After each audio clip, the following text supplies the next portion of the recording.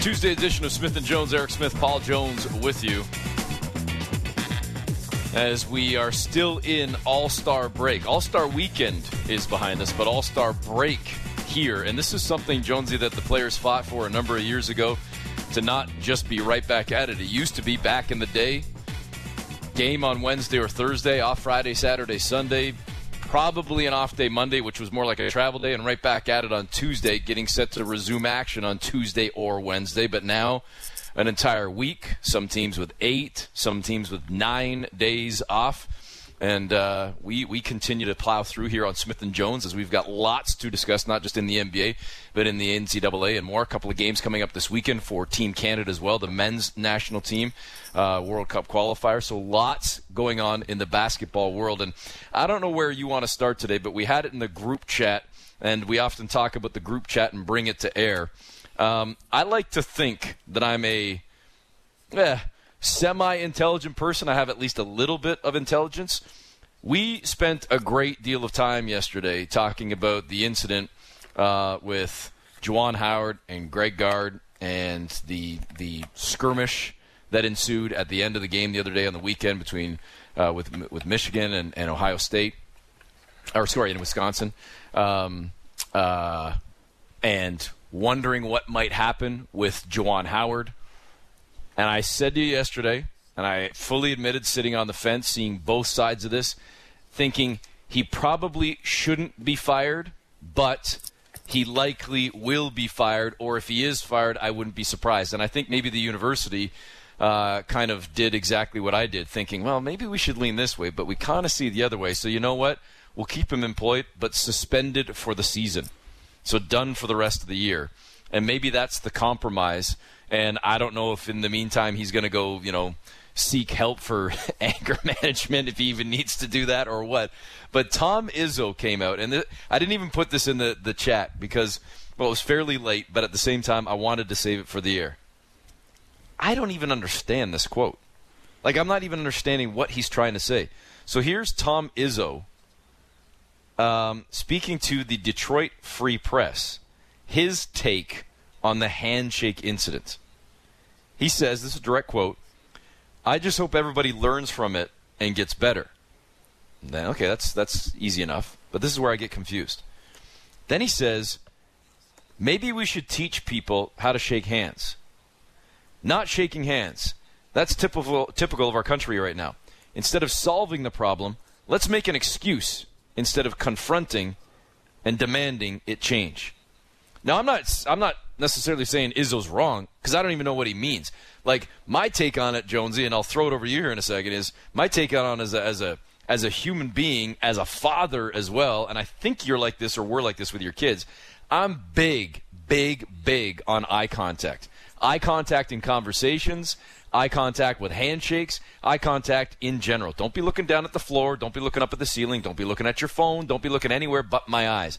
To me, that's a sign of respect. Make eye contact with people. And I don't care if you're 6 or 66. I'm huge on eye contact. So when you're shaking hands, yes, eye contact. But I'm not quite understanding what Izzo's referring to. Like, yes, the kumbaya of everybody should get along and let's shake hands. I agree with that. No doubt about it.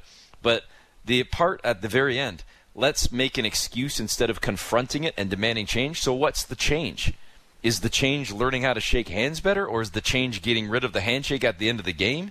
Is the change not calling 2 timeouts late in the game when you're up 15? Is the change not pressing full court when you're down that much and playing even though you know you're going to lose? Like, I'm not understanding what the change is that he's referring to. I don't know. Do you have a better sense of this? Yeah, I don't either, Eric. I'm not sure. Maybe the part where he's talking about teach people how to shake hands. I mean, there's a societal, push or backlash, I guess, with the lack of personal contact. I mean, some of it has been determined by the circumstances over the last 2 years, but just in general, people don't phone anymore. People don't talk anymore. It's text. It's email. Some of that personal stuff is disappearing, and I I kind of see where he could be coming from with that. I mean, you used to, I mean, I'm guilty of it, go and, pick up my kid from outside somewhere, and rather than phone or go to the door, I sit in the car and I send a text, I'm here, right? Right. And that kind of personal touch is missing, right? I mean, I know teenagers will be in the same room texting one another rather than speaking to one another. I get that, and I get where Izzo's coming from with that. But at the same time, I'm not sure what he's talking about when he says, solve the problem or ignoring it. I don't get that. And if he's going where I think he's going, teach that part of sportsmanship, line up even though you've been beat, look the other person in the eye, shake their hand. You get into an area for me where, well, you can't legislate emotion in and out of sports. It's obvious Juwan Howard was hot. One of the good takes I saw from Seth Greenberg was coach your own team. Greg Gard was upset that they were pressing or wanted to call the timeout because he took 2 timeouts because of pressing. Juwan was upset on the timeout. Seth Greenberg from ESPN, and he had a good take on it. He said, coach your team. Don't worry about the other team. And I can see where that kind of stuff would creep in here or there. But at the same time, when you're kicking a guy's butt, and Wisconsin had Michigan down on the mat, and then that kind of stuff happens, and there's we both hate these, but there's that unwritten code of not running up the score or not kind of rubbing it in, and Juwan Howard feels that, or that's his perception, then you're going to get the blow-by in the handshake line. And this, for me, it goes back to getting rid of it. You're going to get, and you know what? I am kind of, at times, ashamed to say I did it. At other times, I'm not, because of the chippiness of the game. I've been in that line and walked through and shake a hand. I'm getting to a guy that I don't want to shake his hand. Put my hand on my thigh, walk past him, shake the next guy's hand, shake. Mm-hmm. So I don't want to draw a scene to it, but you know what, dude? You and I aren't cool right now because of stuff that you did. And if he wants to approach me and we talk about it later, that's fine. But if he doesn't know, I'll tell him. But you got to know when you're competing. And I just think Juwan was going for, he lifted his mask. I'll remember that.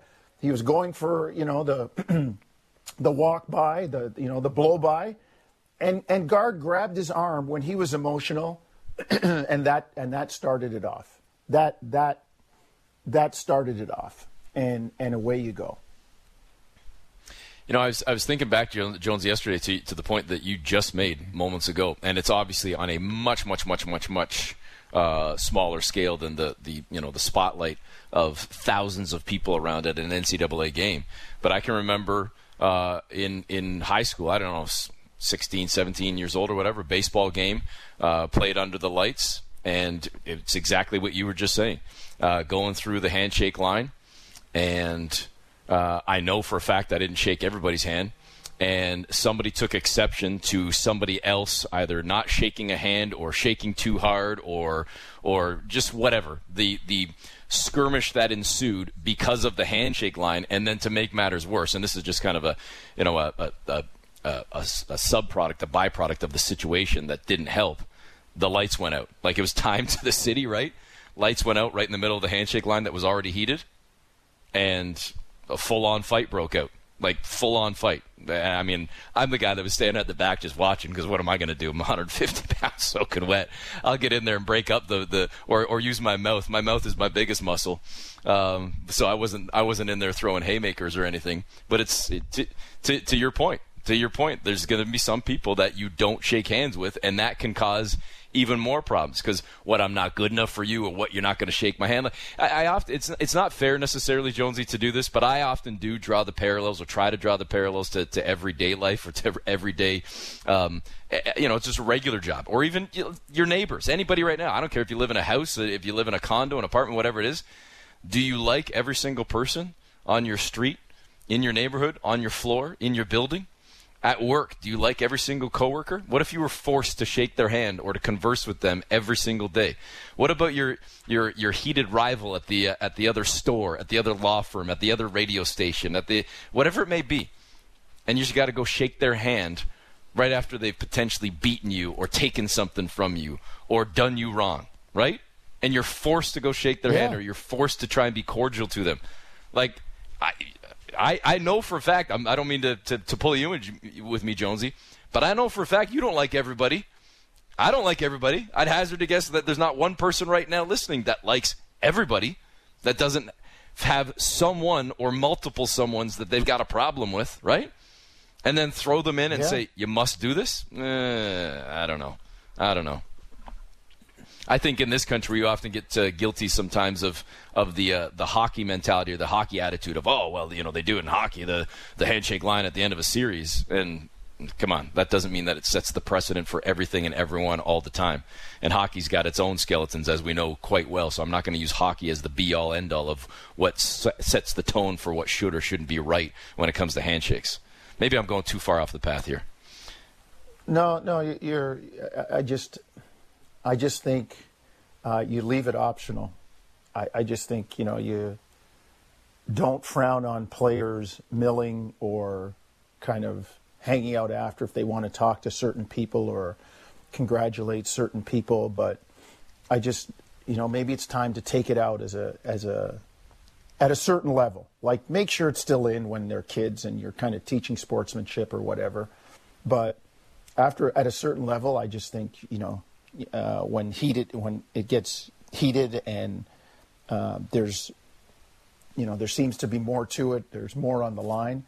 I just think some people don't handle it well, and you give them the option. I really do. Like I said, I go back to 2009 with our colleagues Sid Cicero when I said, he was upset. Oh, LeBron walked off without shaking hands. I get it. At that point, I get it. So maybe you leave it optional. I don't know. I'm not sure what the story is, but you can't mandate emotion. You can't legislate that emotion. All right, Jonesy, man that's been there, done that. He's current Brooklyn Nets radio analyst, television analyst as well. He's all over the Brooklyn Nets and former NCAA coach, head coach at Wagner College. He's joined us many times in the past. We always love chatting with Tim Capstraw. Capper, how you doing today? I'm doing great. Great conversation. I was enjoying that. I could just see walking by Jack Armstrong. I've been just getting in a brawl with him. Would have been great. 25 years ago. Me and him would have gone at it. Capper, and this is one of the things. This is one of the things we wanted to ask you. You, as a college coach, have been in that situation where you're trying to tear each other's heads off. I know I've been there, and the game ends, and you're on the wrong end, and the last thing you want to do is walk through that line. Your thoughts? I still think you've got to do it. You got to do it, and you got to do it with class, and you got to do it. Why? Because there's an entire arena looking at you, and there's 15 of your players that are between the ages of 18 and 22, and they're watching your behavior. And I think, although you are fired up, and this game and coaching this game can make you a nutcase, you've got to be able to act. You've got to be able to act your way through it. As long as that is the standard protocol of what goes on, because you are representing a school, you are representing 15 other players, you're representing an alumni base, and you've got to show, even when it's phony, and even when if that's how everybody does it right now, then I think you have to do it, and you have to do it the right way, or suffer the consequences because of it. So, Tim, listen, I don't know if this is fair to even call it splitting hairs, but if you break it down, and maybe this is why we're guilty in the media sometimes in 2022 of breaking down the tape, frame by frame. Who's more in the wrong here? Like, there's no doubt in my mind that Juwan Howard's more in the wrong because he threw the punch/slap, whatever you want to call it. He sort of escalated things with that. But did he instigate it all by, if you back it up, like most people I would think or assume, Tim, that they wouldn't necessarily mind if someone put their hand on your arm. But Juwan Howard did make it clear, it's seemingly based on the tape I saw, when guard reaches out and grabs Howard's arm, essentially trying to stop Howard, and Howard says, "Don't touch me."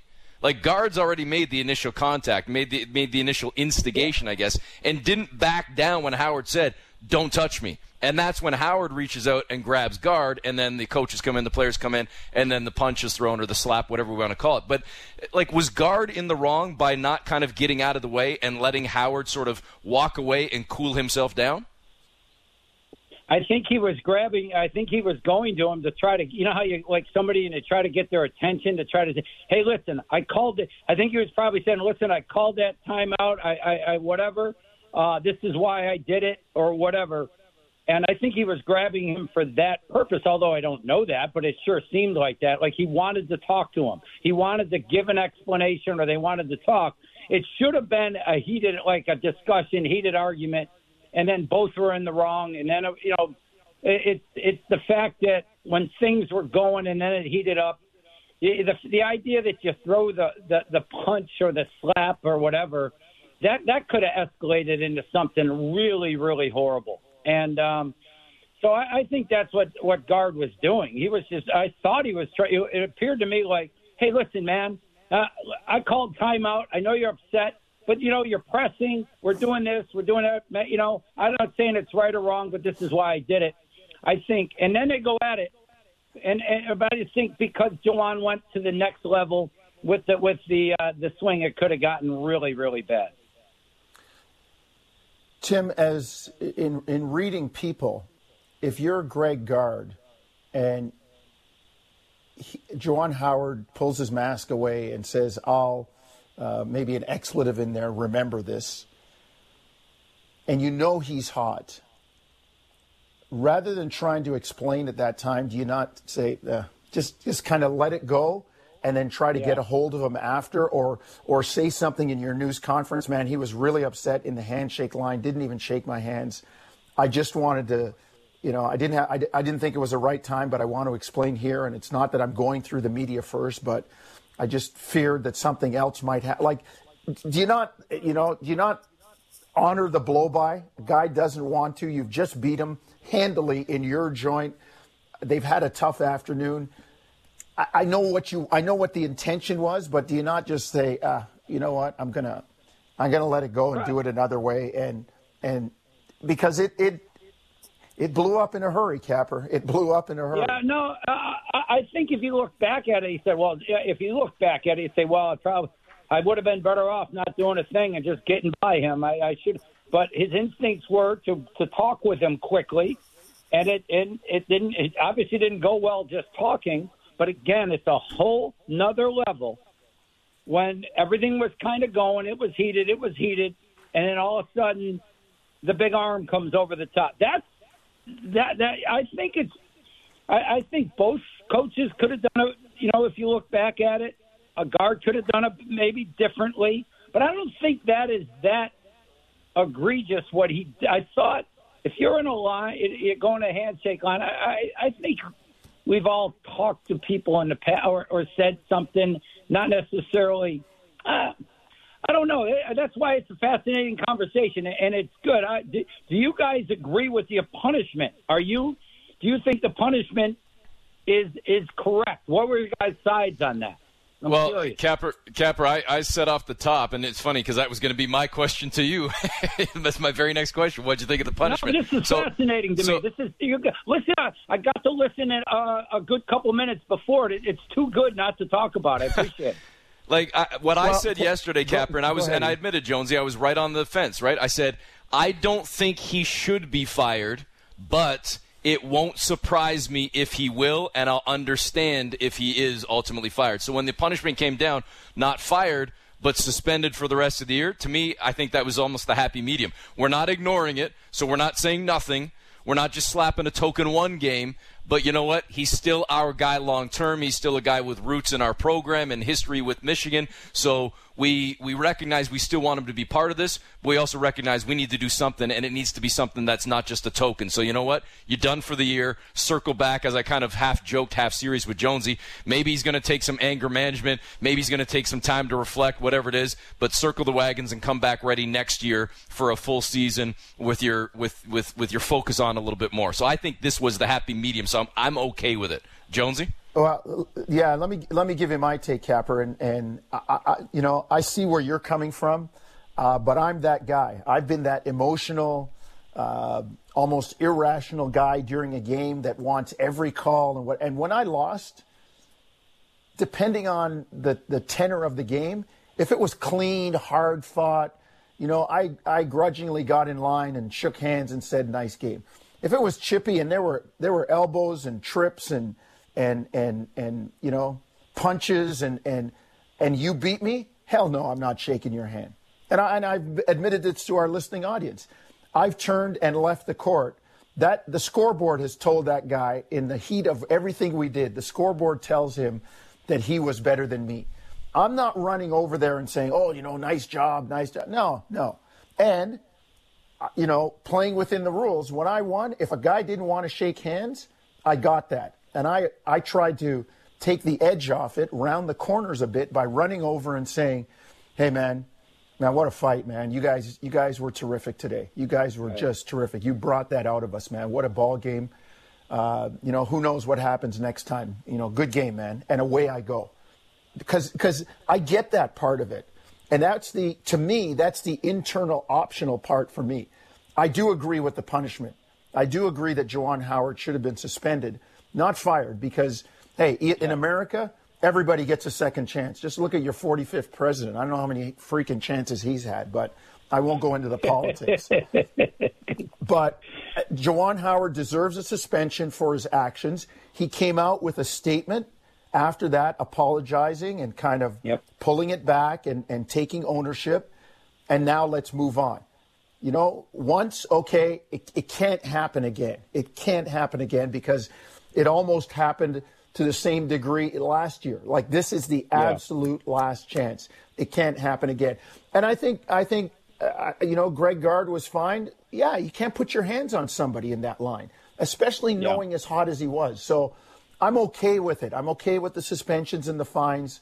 That's part of it. Let's move on. Good stuff. No, I agree. I'm right with you guys. I'm in line with everything.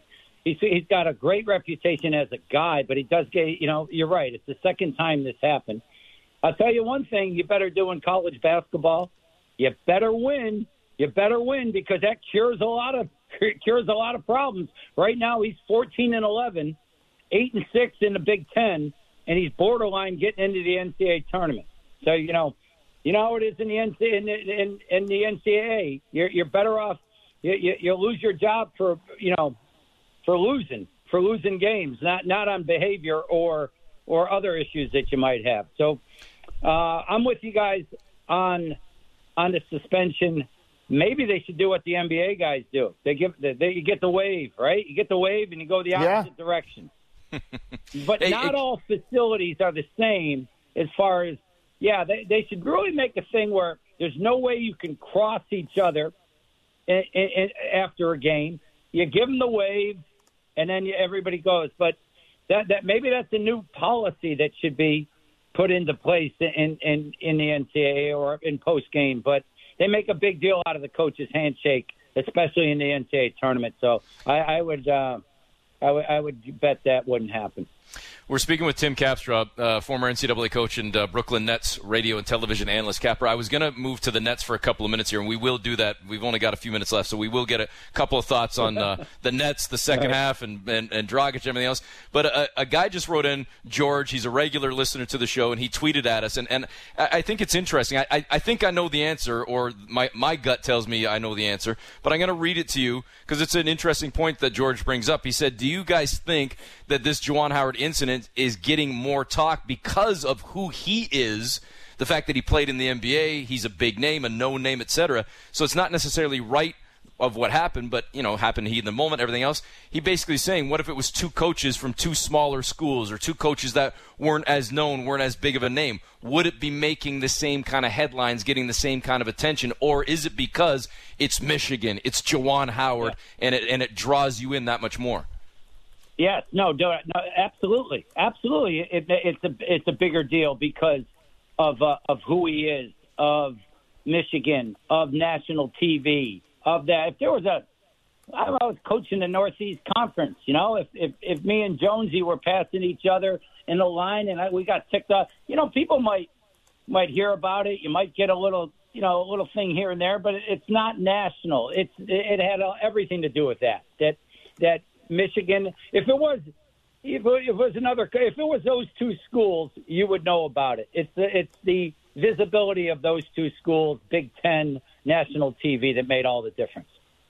Yeah, and in today's age too, Capper, with social media, and a guy goes to make himself a sandwich, and the whole world knows, right? I mean, it's out there on Twitter, on Instagram, it's everywhere out there. So I agree with you. I think to George's question, E, I think the fact that it was Michigan and Wisconsin, two Big Ten high-profile teams. I didn't see the actual incident because I didn't watch the game. I didn't watch the entirety of the game. But I'm sure it was on national TV. I don't remember what station it was on. That's part of it too. So I just think there's a lot of layers to it. And one of the big layers is that, Capper, were you ever in anything like that? Did you ever have one of those where I know you probably did shake hands.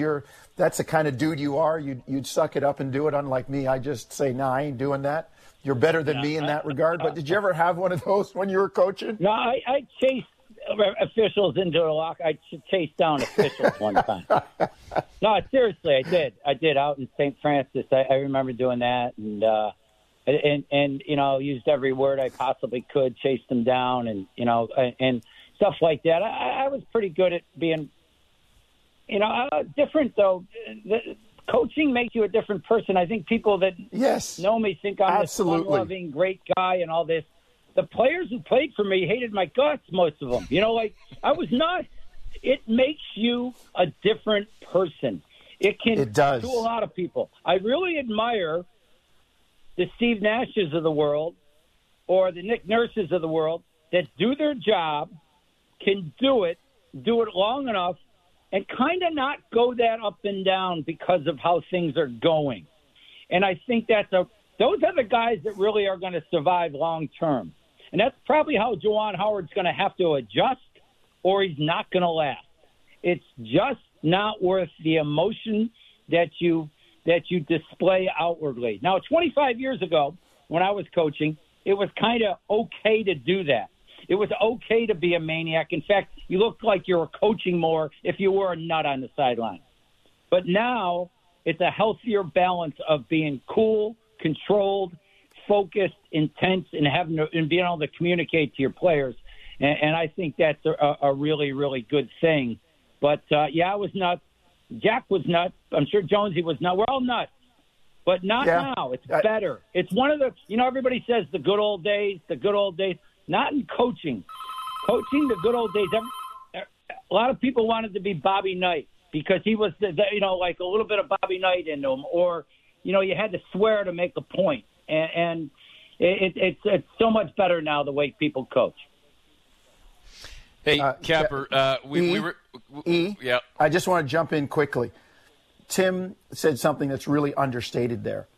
It makes you a different person. It does, especially if you hear Capper's passion on the other end of the line here. If you're passionate and you're competitive, it can make you a different person. And that's the other reason why, to me, coaches burn out. Sorry, Eric. I just wanted to throw that in. No, I don't mind. Go ahead, For a lot of people, that's what happens. For a lot of people. And again, I admire the ones that are totally under control. It's really impressive to me.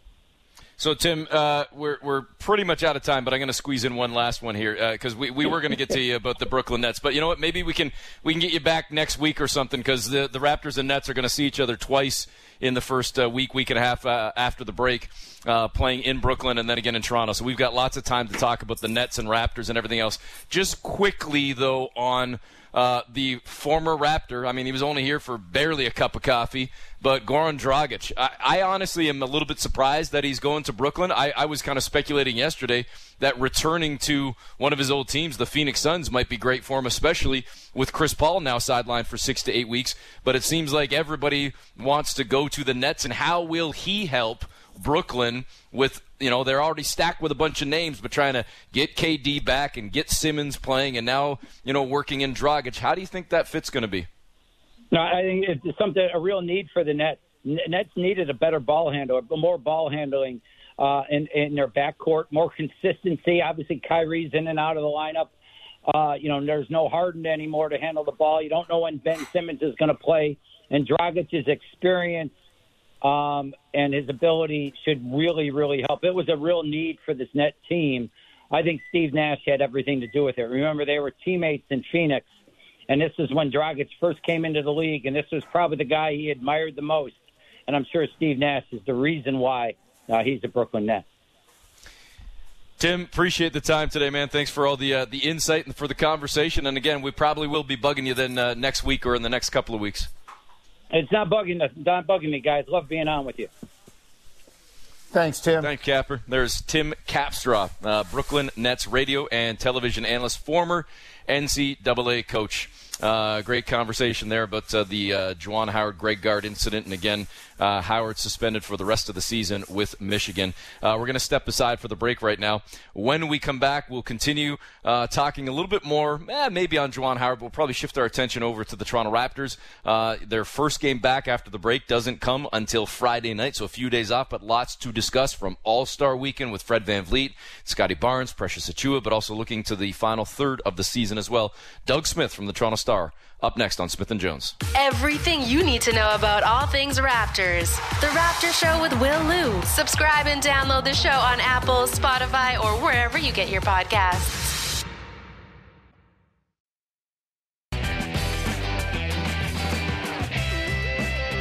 Back on Smith & Jones, Eric Smith, Paul Jones with you. Subscribe to Smith & Jones wherever you get your podcast. Please rate and review and share as well. Joining us on the line right now, fresh off a beautiful weekend, I'm sure, in the thriving metropolis of Cleveland, Ohio, from the Toronto Star, NBA reporter, columnist, national NBA writer, Doug Smith. Smitty, how are you today? Not bad, guys. What's up back? What's going on back home? Oh no, are you not back home, or are you still making your way back, or did you spend extra time down in Ohio or something? What's happening, Smitty? I'm in Charlotte. I'm waiting for the lads to get here tomorrow. Oh, wow, very nice. That's a veteran move, Smitty. That's a veteran move. Oh yeah, no problem. It's not my first rodeo, pal. So Smitty, getting set for that first game back against the Hornets. We'll put that aside for a second here. The weekend that was, we're a couple of days removed from it now. I was saying to a buddy off the air yesterday, it's pretty rare, and actually, Jonesy, you and I might have discussed it even on air as well. It's pretty rare when we say that the game was the best part of the weekend, because the game is often the dog. I thought the game on Sunday was great, but it kind of saved what was a fairly flat Friday and an otherwise pretty ugly Saturday. What did you think being there? I think I've done 18 or 19 All-Star games, and that was the worst Saturday by far. And I can't even see second place. It was horrible, and they got to do something to revamp it, revitalize it. I don't know what. The funny thing was the rookie thing on the Friday wasn't horrible. They seemed to get a good format. It's still not really serious, but the format's better than a 150 to 138 game. The Saturday night stuff is just broken, and I don't know how they fix it. The game was really, really good. I think having each quarter count for $100,000 put some juice in the last couple of minutes of each quarter, and the finish was really exciting. Smitty, I think the best part of the Saturday night is still the three-point shooting contest, and I've always said this. It's the one thing that has just inherent drama because of the nature of the contest. There's there's no subjectivity to it. There's, as we said, guys are still doing dunks that Vince did 20 years ago. And they need to find a way, to me, to make that the highlight event. Maybe make that the last event that ends the evening and sends people home on a good note, as opposed to the slam dunk contest. Yeah, you're absolutely right, Joe. The three-pointer has always been, to me, the best. Well, outside of the Eric Gordon, Zach LaVine stuff in Toronto, the dunk contest has been horrible for decades. In fact, the last time the All-Star game was in Cleveland, 97, the dunk contest was so bad, they canceled it the next year. Right. They didn't have it. Well, they tried to reimagine it. And they reimagined it. Remember the year they had the Wheel of Dunks, where they had to spin a wheel to find out what dunk you could do? And guys were getting to do dunks they couldn't physically do? That was broken. There was like semifinals against finals was terrible. There's no way to, I don't think, to make that contest work. So it can't be. I don't think it could be part of Saturday night. I think they need to take a couple of years off and try to think it out. Smitty, I'm in lockstep with that, because I even theorized or proposed to Jonesy yesterday. Maybe you go kind of Olympic style. Whether I said 5 years instead of 4 years, but every 5 years do the dunk contest. Then maybe you anticipate it, look forward to it a little bit, and then you get a chance to hit the reset button and refresh things a little bit, maybe come up with some new ideas. And a guy that comes in the league right now that wants to be in it, well, he's still hopefully going to be a decent dunker in 5 years. And if he's still a valid or valuable or recognizable name, well, then go in it in 5 years. You're not going to miss your chance.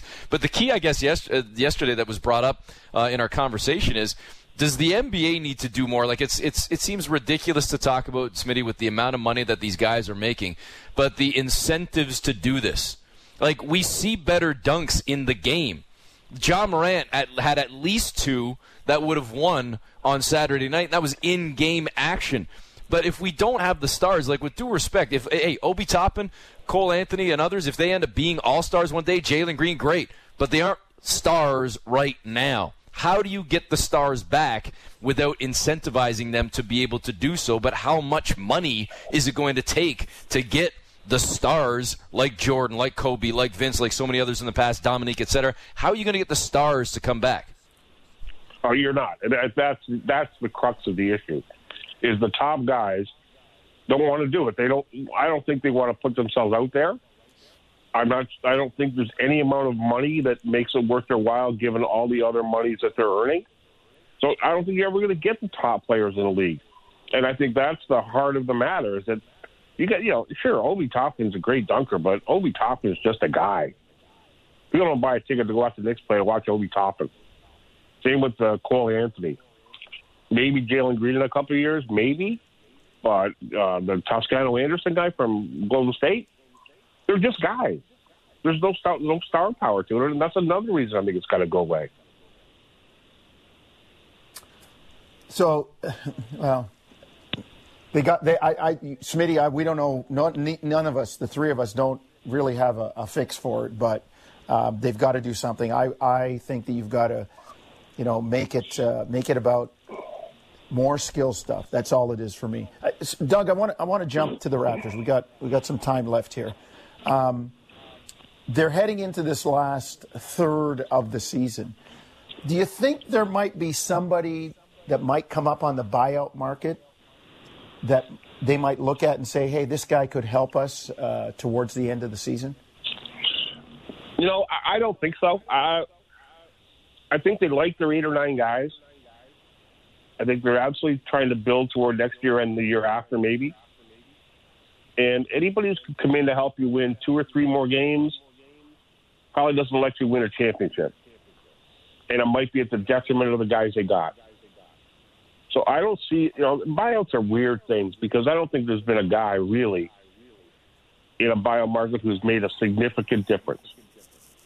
Like I say, win a couple games here and there, help you win 2 more. Big whoop, really. If that's at the expense of guys you got and you want to develop. I think they did their buyout. They did their move with Thad Young, and they got to get him integrated in, because I think he's really going to help.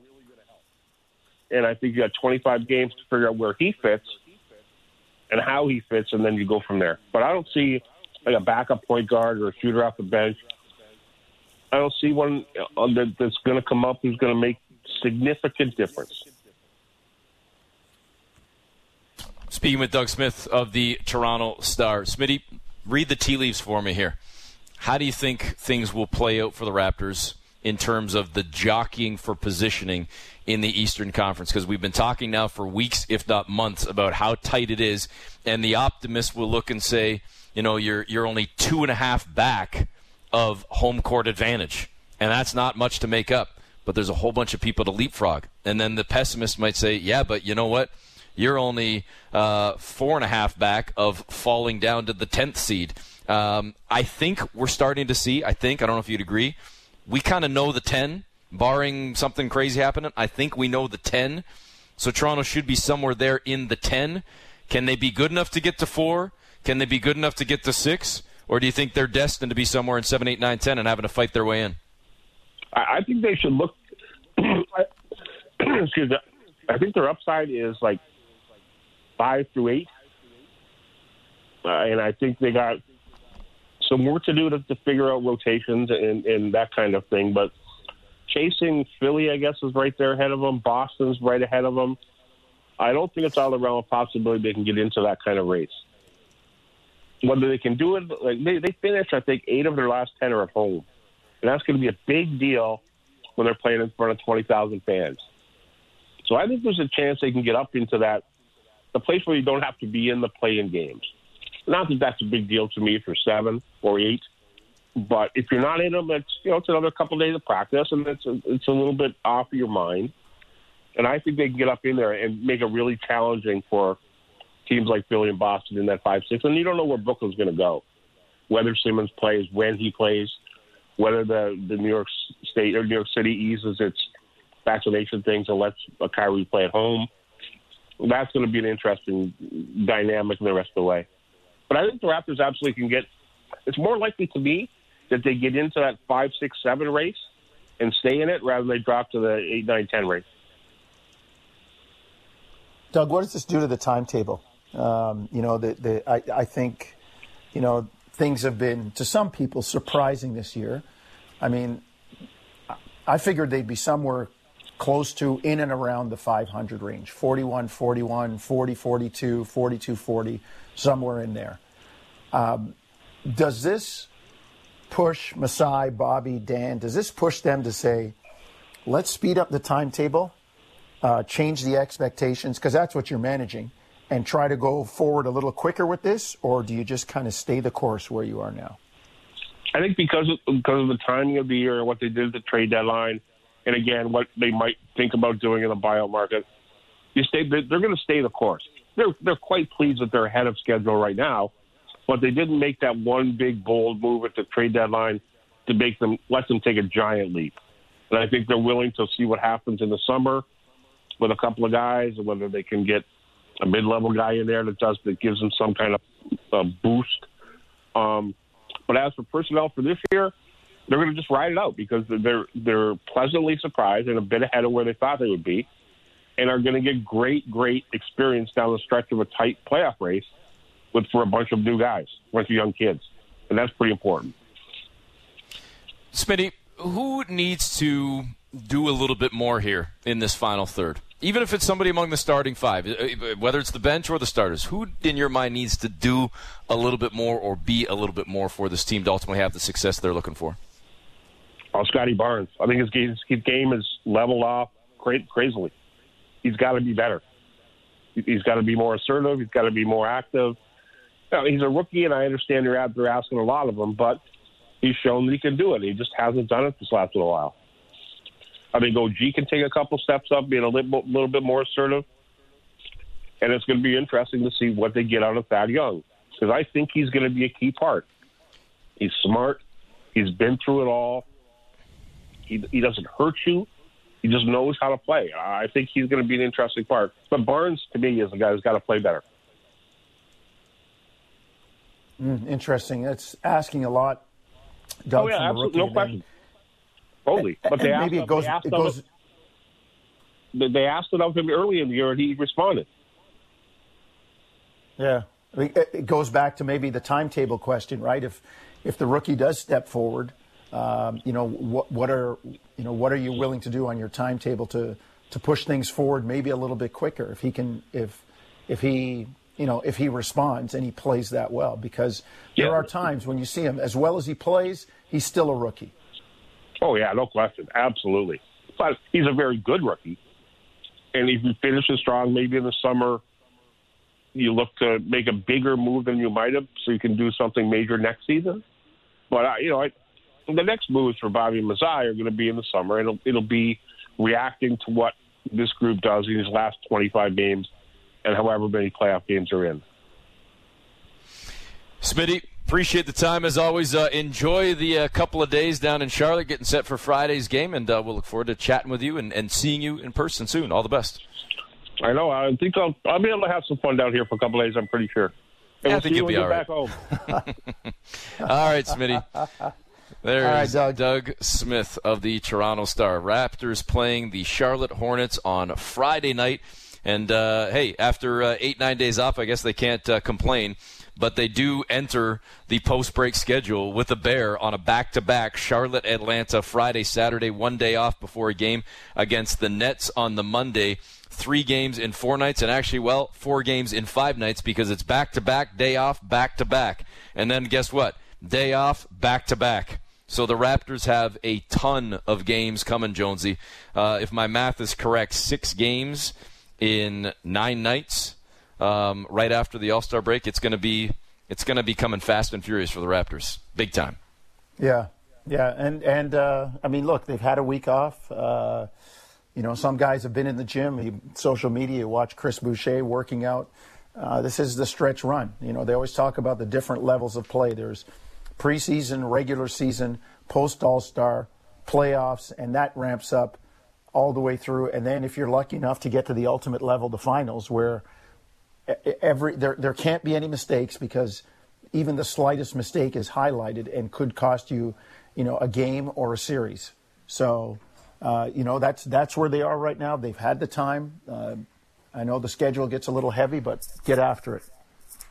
Yeah, again, for the Raptors, Charlotte on Friday, Atlanta on Saturday, and then the month of March begins with, actually February ends with Brooklyn, but then it starts again with Brooklyn in March, Detroit, Orlando, Cleveland. Some winnable ball games for the Raptors coming up, at least when you play it out on paper. You got to go take care of business, though, and you certainly want to take care of business in those early games in March, because the Raptors do have another 6-game road trip that is coming up in the second week of March, spanning the 6th to the 16th. So take care of business here late in February, early March, before that long 6-gamer comes at you. Folks, subscribe to Smith and Jones wherever you get your podcasts. Please rate and review as well. Back with more in a moment. Breaking down the biggest stories in Toronto sport. The Fan Morning Show with JD, Blake, and Ailish. Subscribe and download the show on Apple, Spotify, or wherever you get your podcasts.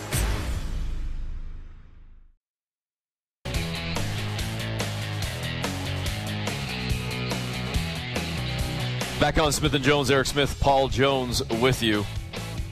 Again, we're going to try and circle back with Rick Barry tomorrow or Thursday and get him on the show. So he's not going to join us as originally scheduled, as originally promoted, but in the next couple of minutes, hoping to chat with Patrick Ewing. Jonesy, before we get to that, though, I just wanted to quickly pass this along. I saw this come through my feed on social media, on Twitter, over the last couple of minutes, and I wanted to pass along just because I think it's kind of a cool story, and one that we discussed last week after the Super Bowl. If you remember, the Rams, of course, winning the Super Bowl, and then in the midst of the flurry of activity and the hype and the emotion and everything else of the Super Bowl victory, Van Jefferson left, and you saw some of the clips and highlights of him running in the back halls and trying to get out of the stadium to get to the hospital because his wife was in labor. Well, Adam Schefter just sent out a tweet with a little link to his podcast, so shout out the Adam Schefter podcast.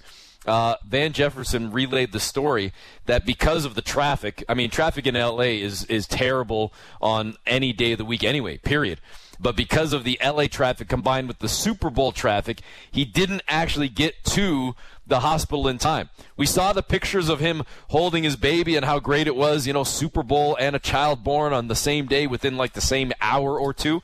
Amazing that it happened. Awesome that it happened. But he relays the story to Schefter that he actually watched his wife give birth on FaceTime while in the car trying to get to the hospital after the Super Bowl. So check that out. It's absolutely worth watching or worth listening into. We'll turn our gears back to the NBA, though. Just want to share that quick little story. Joining us on the line right now, Hall of Famer and one of the top 75 all-time, head coach at Georgetown as well. Always love chatting with Patrick Ewing. Patrick, thanks for the time today. Oh, my pleasure, fellas. How you guys doing? All good, all good. And let me get this in before everybody else, before anybody, we have to wait till the end to do it.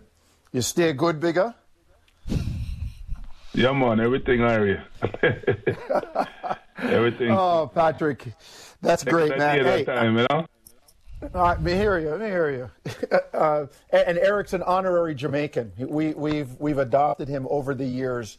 He's been around enough of us, so his patois is not bad. He can hang with some of it. So I can understand most of it. I'm not sure if I can talk it back too much, but I can understand most of it. You know, our motto is out of many different people, right? That's right. That's so right. Welcome.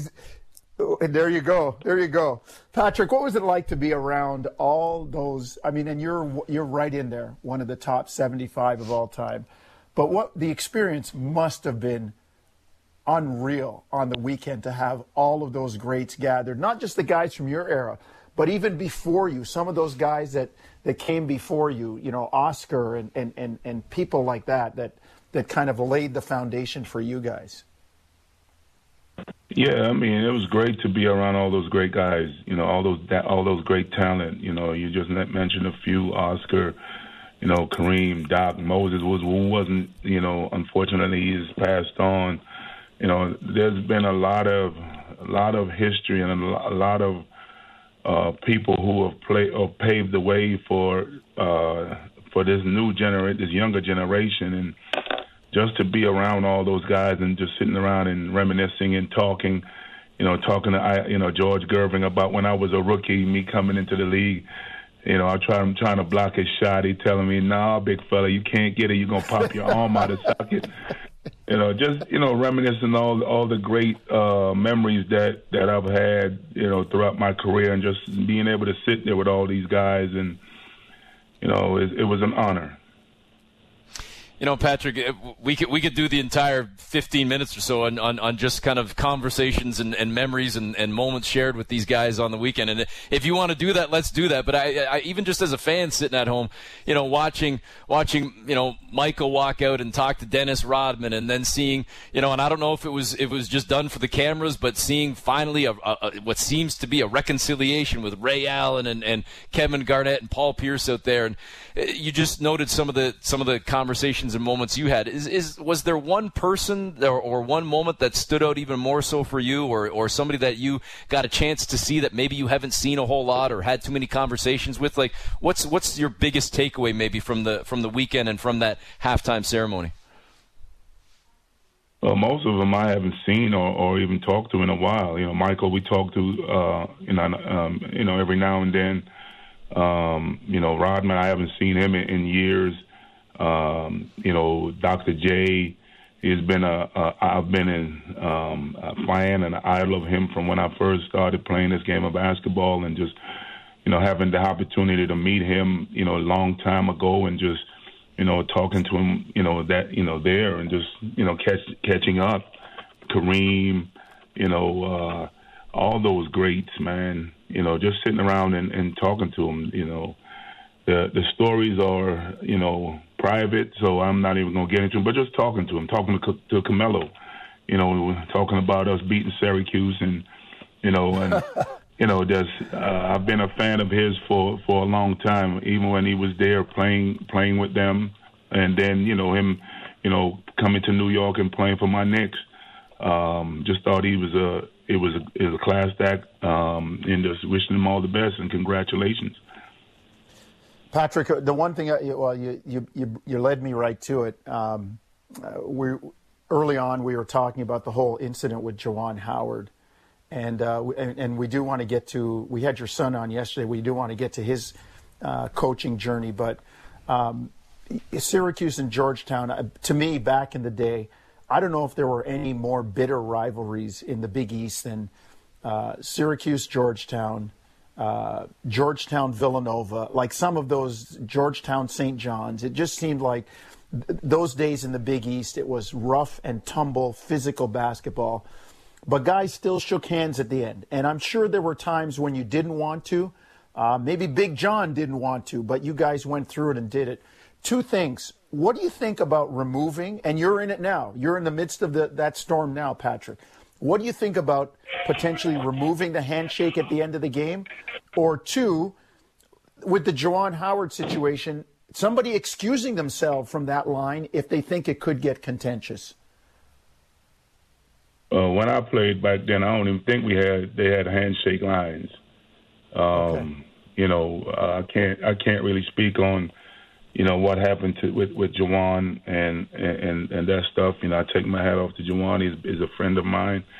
He and I, spoke before he even, took the Michigan job.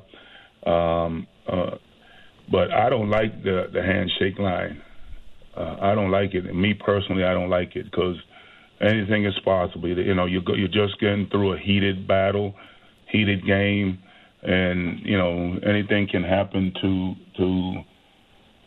blow it out of, make things worse. Yeah. And which is what happened in that situation. So, if it's my call, I think we should just take away the handshake line. Just do like we did last year in COVID. You wave by, and you move on. Because things could happen. Things happen. You could have a heated battle, heated exchange with a player on the floor, and as you're going through that line, something might be said, and something happens. So, it's my opinion that they should get rid of it.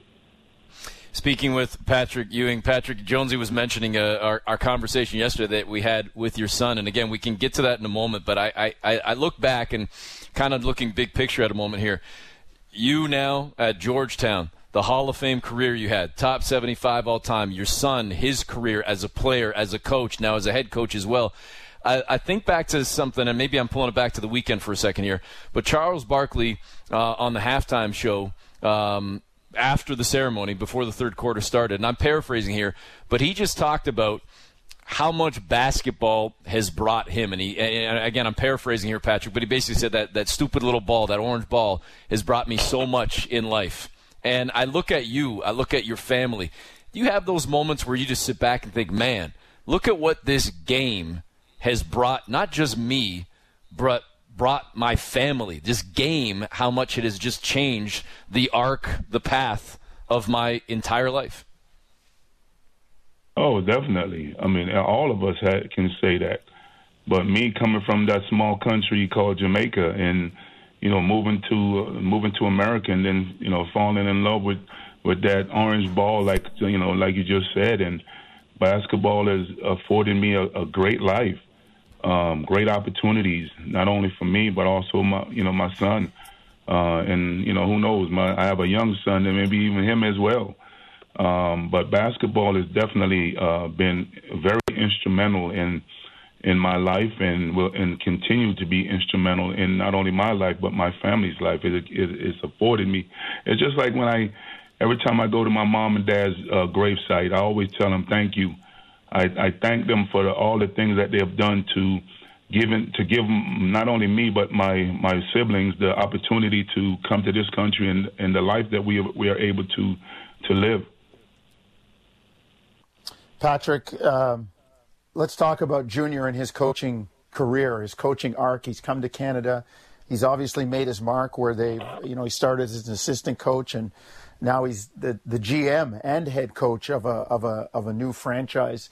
What kind of influence do you think your coaching, your play, the people that he's been around? He's talked about being fortunate to be around and be have interacted with great coaches. What kind of we talk about being a leader of men. What kind of an impact do you think some of that has had on him with the people that he's been around through his basketball life? He's had the opportunity to be around a lot of the same people that I've been around because, I remember back when he was, 2, me coming to Georgetown, him with me, and, Mary Finland, who was our academic advisor here, just, she would watch him while I'm down on the gym working out. And as he got older, we would lower the rim for him, and everything he sees me doing down the other end, he's doing down the other end. And then all the people that have been in my life that have been instrumental in my life, like Coach Thompson, Pat Riley, Jeff Van Gundy, Steve Clifford, all these guys, Tom Thibodeau, that he's had the opportunity to be around. I also had the opportunity to coach him in Orlando. I think it was Orlando or Charlotte, one of them. I had the opportunity to coach him, for our summer league team. But his family tree or coaching tree is long and deep. He is coach on JT3 staff here at Georgetown. He's very knowledgeable. He knows the game, from a player's perspective and also a coaching perspective. He's played in Europe and all over the world. So, he has a great history, from all those people that he played for over there and, the people that he worked with here. So he knows basketball. He coached there last year, and I thought, he's a great coach. I wish I could have him on my staff. Speaking with Patrick Ewing. Patrick, kind of a general sort of, I guess, overall look at coaching is where I wanted to go. Whether it's advice to your son or to anybody that's out there coaching, whether it be high school, biddy ball, collegiate level, or otherwise. I understand every coach is different. Every coach has a different voice. But when people come to you and seek out your opinion, your advice, what do you tell them about coaching, or what to you makes a good coach? What are some of the intangibles in your eyes? Well, to me, being a coach is just like being a parent. You give their kids the advice. You trying to, put them on the straight and narrow. You pat them on the back when they need to be pat on the back. You curse them out when they need to be cursed out. But you also have to make sure that they know that you care about them. So, that's one of the things that when I talk to people about coaching, I equate coaching to being a parent. And, a lot of us are parents. So, there's still a lot of young folks who have not been parents or not yet parents, but, they have people who they trust and have guided them in their lives. And just think about those people who you trust and will guide you. And that's coaching. Patrick, I want to talk about the game, kind of the current day game. You're a coach, you're in it, and it's really evolved. It's really changed. I mean, with the advent of the 3-point shot and positionless basketball, the game has really changed. How does it impact a league like yours, a major league like the Big East, or you look at the Big Ten or some of the major power conferences in terms of recruiting and looking for those guys that are positionless? I mean, the search is extensive, and those are the kind of guys you need right now in the game. Yeah, basketball has definitely changed. Like you just said, it's a lot more positionless basketball than when I played.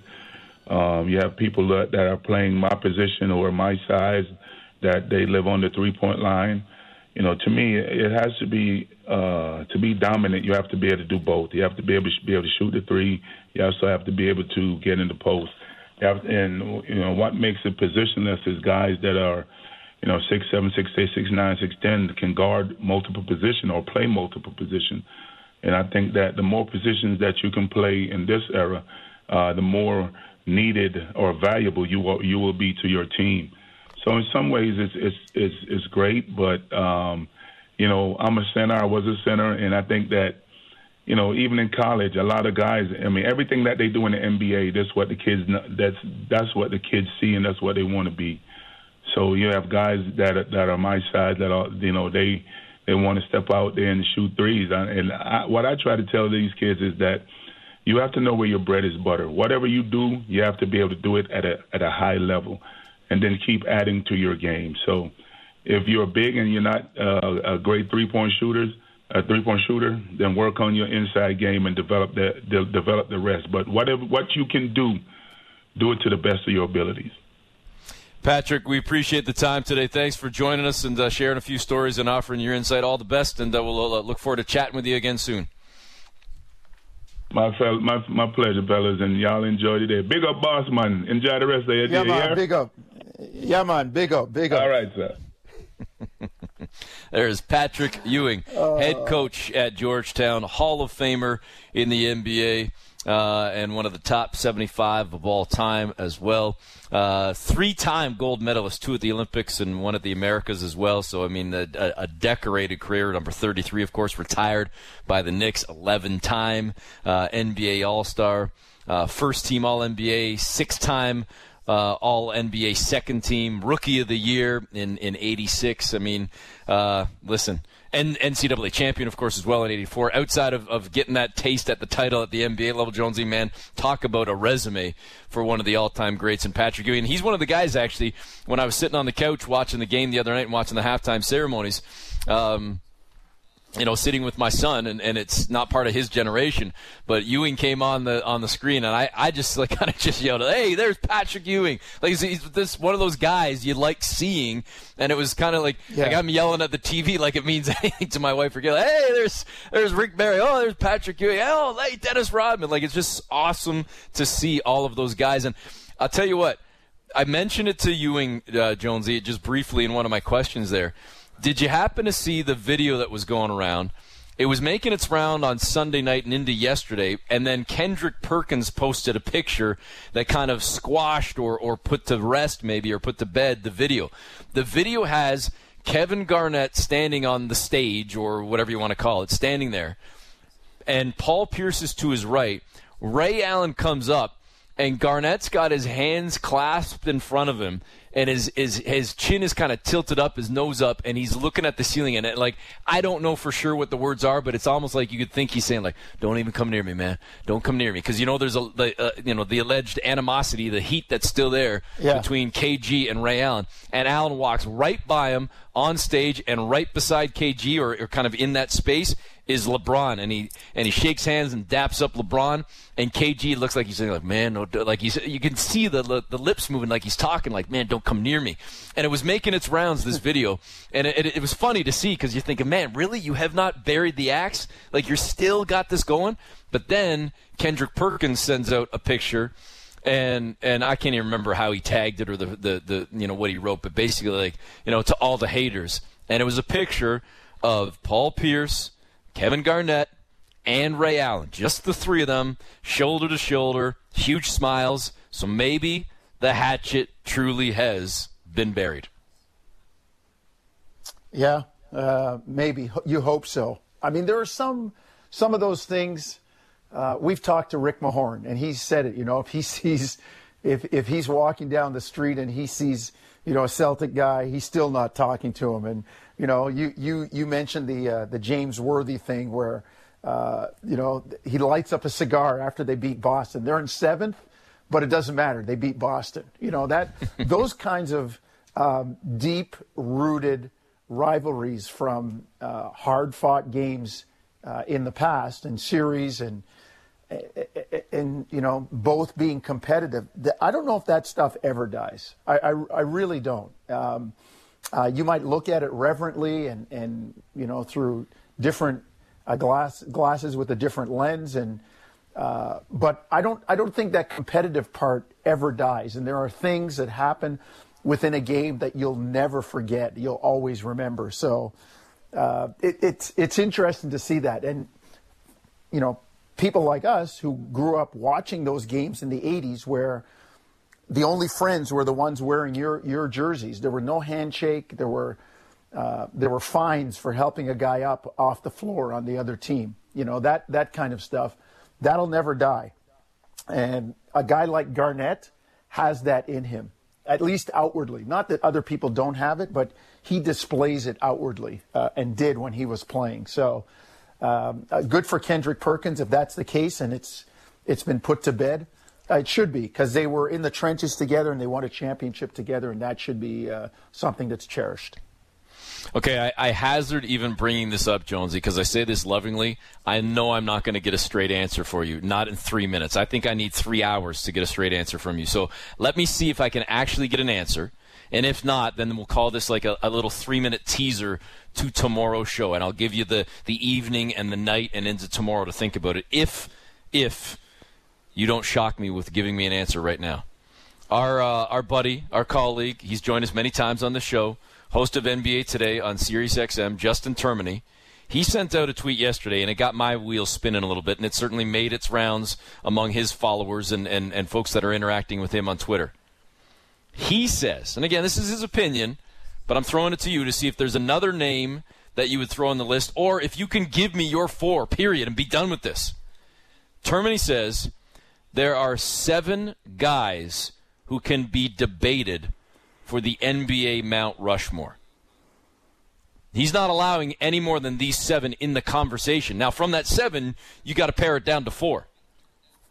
Okay. But and remember, we did this with Tom Brady a couple of weeks ago when we talked about the all-time NFL Mount Rushmore, and then we did sports Mount Rushmore, and I even said, because of history, we're carving out another chunk of the mountain, and I gave you 5. But for this sake, for Termini's argument, we're sticking with the original 4. He says there's only 7 that are even in the conversation, and from this 7, you got to pare it down. He says Michael Jordan, LeBron James, Magic Johnson, Larry Bird, Bill Russell, Kareem Abdul-Jabbar, Wilt Chamberlain.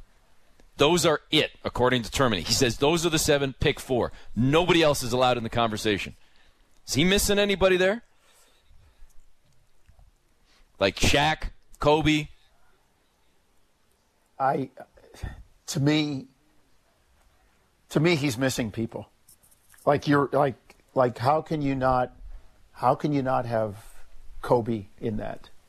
Okay, but here's the thing, though. How can you? If Kobe's not on your Mount Rushmore, then does it even matter if he's in the conversation? He should be in the conversation. Generationally, okay. and through I bring it back to the lens through which the prism through which you look at this. Generationally, some people might have Kobe on their Mount Rushmore. And I think he deserves to be in the conversation. I mean, I've got 3, but I'm struggling to put my 4th. I've got 3 locked in, but I don't know who I'm chiseling in that 4th. So I got 3 locked in too from that list. Okay, who are your 3? Who are your 3? And let's think about our 4th for tomorrow's show. Who are your 3? My 3 locked in are Jordan, LeBron.